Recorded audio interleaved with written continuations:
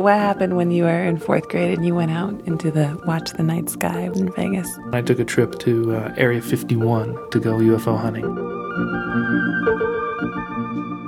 I was basically along for the ride while my friend got to reunite with his dad, who he didn't live with, and this was going to be an adventure that he was going to take us on. You know what we're going to do, kids? We're going to leave Vegas and drive out in the middle of the desert and stare at the mountains at night, right? We're like, okay, crazy dad. He had begun to prep us in this way of like, what we're going to see is going to change your lives. You know, there's stuff that's going on out there that will blow your mind. We arrived at the Little Ailey Inn in Rochelle, Nevada, an outpost in the middle of the desert dedicated to UFO mythology. And the Little Ailey Inn is a double-wide trailer plaqued with newspaper clippings, phenomena, paraphernalia, and you can rent a room. The terrain is this. There's an infamous black mailbox that belongs to a farmer that shares land that borders Nellis Air Force Base. So we have a topographical map. We can see our location, we can see the mountain range in front of us, and where the top of the mountain range should be, it drops off into what's called Groom Lake. Groom Lake is where lots of people who have been whistleblowers of Area 51 said that the base was located.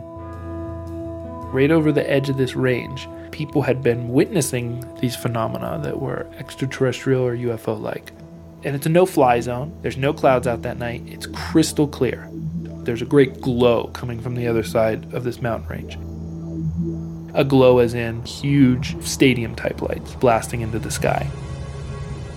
These were signs that were good, that you might see something. People said, that's it, you see the glow, you're good to go. Lo and behold, we start to see what looked like jet lights in the sky. They're blinking. And it was like, oh, there we go. That's it. They're testing some sort of jet, you know. The blinking becomes erratic, and then my friend sees another one way off. Oh, there's another 2 sets, right? So 4 lights. And then all kinds of weird things start happening. You know, I saw a shape, a silhouette of an M shape. It was one machine that was spinning or rotating that caused the lights to appear and disappear. And I was scared. It's really windy out, really windy and cold. And I remember thinking, I have to endure this. It was one of these moments of physical stress that you wanted to push past.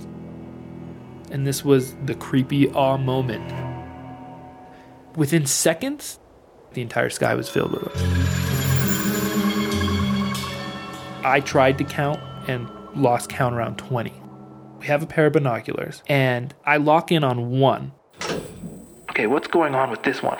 So I locked onto one globular of lights, and it disappears. Where'd it go? So I held, and I'm waiting to see something. Lo and behold, but a little bit off, they came on, and ooh, it's over there. This thing is jumping miles in the sky, sitting in one spot, and then choo, choo, choo.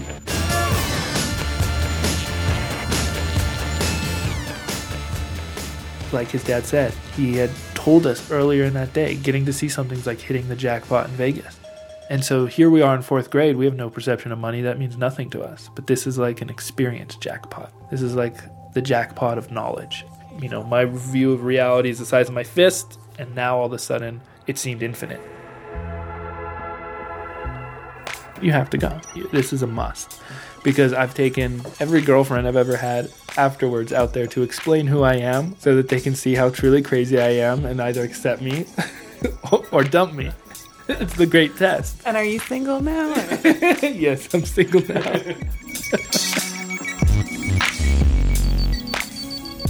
Big thanks to Alexander Paul for sharing his story.